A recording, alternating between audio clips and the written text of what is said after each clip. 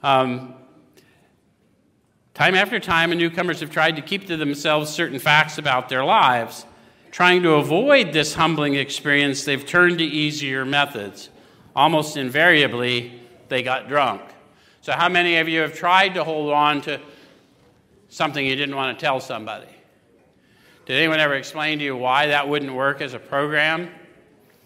See, the only way this whole program of getting free of me, so I'm free to be me, works is to convert what I thought was a waste into something purposeful for another.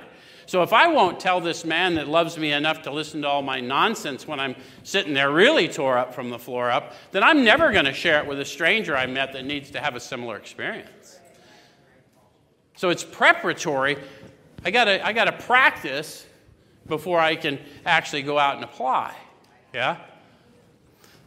So that's why we might want to continue, yes? So then it says, having persevered with the rest of the program, they wondered why they fell. So how many of you have had that experience? Did anyone ever tell you there is no rest of the program? They're conflating fellowship with program. You might get lots of suggestions for what to do in your fellowship experience to get accountability and all those things, but it has nothing to do with program. Program's in the book.